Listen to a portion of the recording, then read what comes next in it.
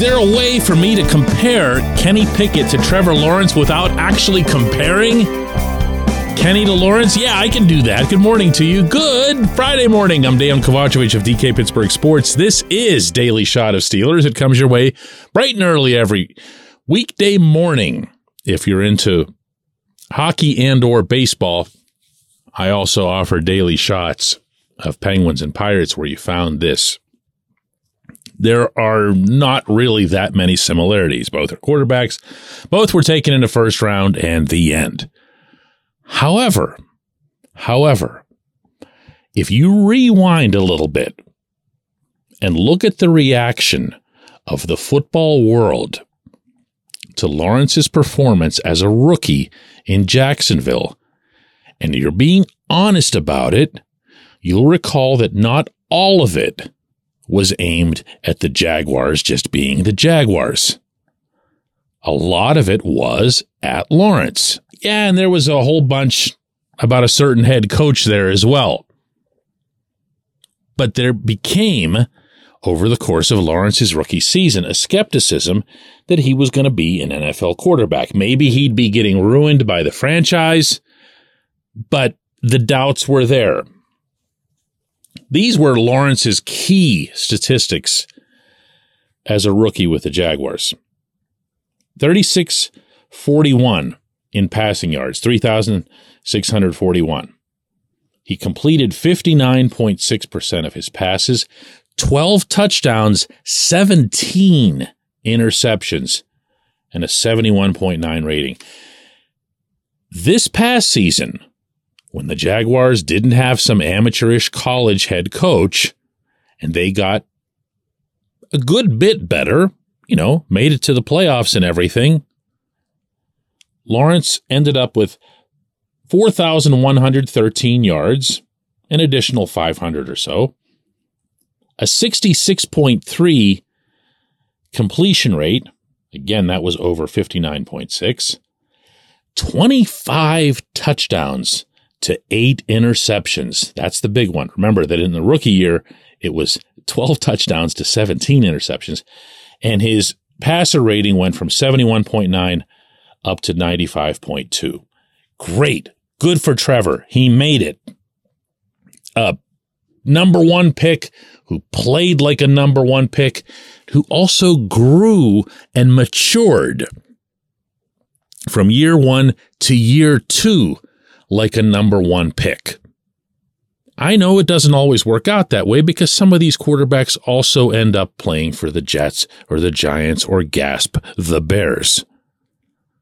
So it's even more to Lawrence's credit that he was able to rise up despite playing for the Jaguars.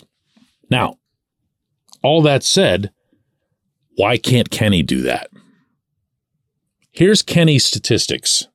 And I know I'm throwing a lot of numbers at you today, but I'm begging you to stick with me here because it's worth it. Kenny, as a rookie, he appeared in 13 games as opposed to the full 17 games. So his 2,404 passing yards aren't going to compare to what Trevor Lawrence did as a rookie, 36-41. But let's just go Kenny's rookie year to Lawrence's rookie year. Kenny's completion percentage was 63. Lawrence's, again, was 59.6. Kenny threw for 7 touchdowns, a really low number, and 9 interceptions. So more picks than touchdowns, but not a ton more. Lawrence, again, 12 touchdowns, 17 picks.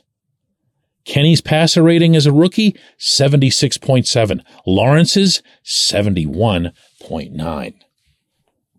Do you think, even if you have a completely skeptical view of the 2023 Steelers this coming season, do you think that they're going to be better than they were last season?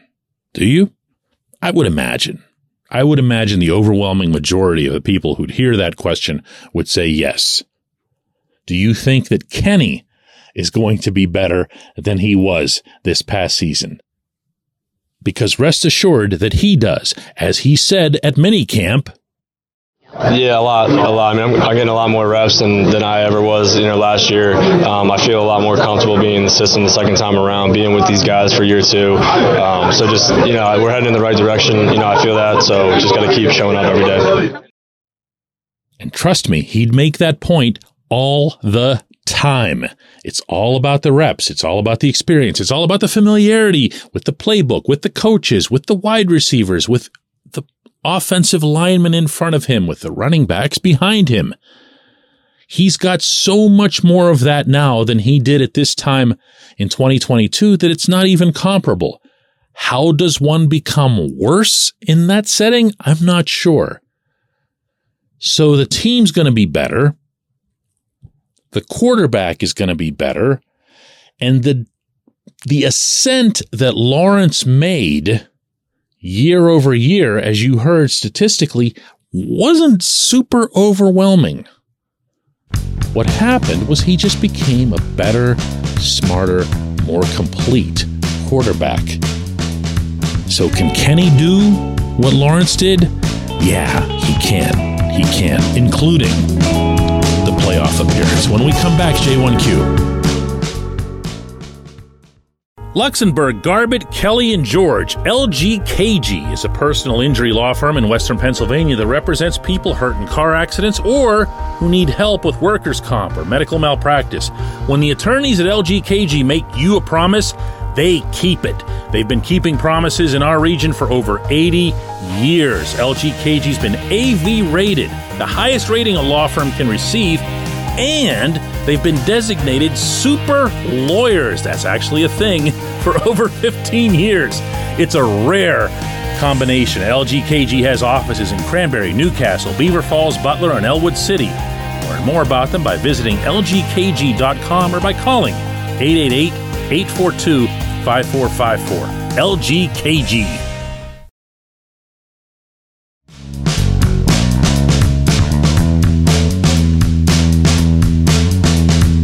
Today's J1Q comes from Buzz, who responds, as a lot of you did, to a portion of yesterday's show where I was really just trying to clarify that I don't get into a whole lot of hot takes here. I prefer to keep things straight. I cover the team as a reporter. I've covered all the games, home and road, for a long, long time. I'm at the practices. I'm in the locker room. So I just try to keep things real. I don't get all TMZ on anything. And Buzz says, DK, that's why we listen here, to get the facts, not opinions. The Steelers do need to improve at punting because if Matt Canada's offense doesn't get better, the Steelers will be using it a lot. Okay, fair point about the punting, which was the main thrust of yesterday's show. But there's something that you said there that pushed a button with me, and I'm going to bring it up lovingly, of course. You said that's why we listen here, to get the facts, not opinions. My man, Buzz, I'm doing opinions nonstop on this show, but there is a difference between hot takes and opinions.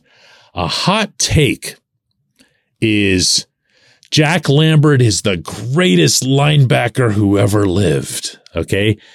All you're doing when you say that, even if it's completely true, even if you happen to believe that, all you're doing is you're just lighting the fire for an argument. You're not actually having some kind of discussion about a real thing related to the football team, whether that's past, current, or future. You're just trying to stoke something. Big, big difference. If I say Kenny Pickett's going to end up being twice the quarterback that Ben Roethlisberger was, again, never mind what you think of it, okay? I'm talking about the way that it's formed. It's aimed at getting a reaction from you. And for the more cynical people who do that sort of thing, it's aimed at getting a negative reaction from you. They don't care if you call them stuff. They don't care if you say, I'm never listening to your show again. In the good old days, they didn't used to have da-da-da-da, whatever. The tactic's been in place forever. It's not new, but it is still today the lowest common denominator of this sort of thing. And that's what I work to avoid. It's not avoiding giving opinions at all. Dude, like really. But I'm not pulling my opinions from thin air. I'm working for them. I'm getting to the complex. I'm around the team, again, at every single game, and then in the locker room after every single game. And I'm asking the questions of the head coach, of the coordinators, of the players. Why am I doing that? Just so that I can have as informed of an opinion as possible. Does that mean that I'm right all the time? Hell no. Nobody is. Does it mean that I try to be right? Yeah. I owe that to you and to the people who read my columns on DK Pittsburgh Sports. I owe you maximum effort to try to put together an opinion that's based on something other than I woke up today and was going through a potential list of hot takes to tick people off. I really appreciate you sending that my way, Buzz, because I really appreciate having the chance to address it here. Let's get back together on Monday. And by the way, for those of you who are fans of the Ramon Foster show that I do every afternoon live, we will be back on Monday as well, 4 p.m. Eastern Time, 3 p.m. Central Time. That's best viewed on YouTube. Let's do it then.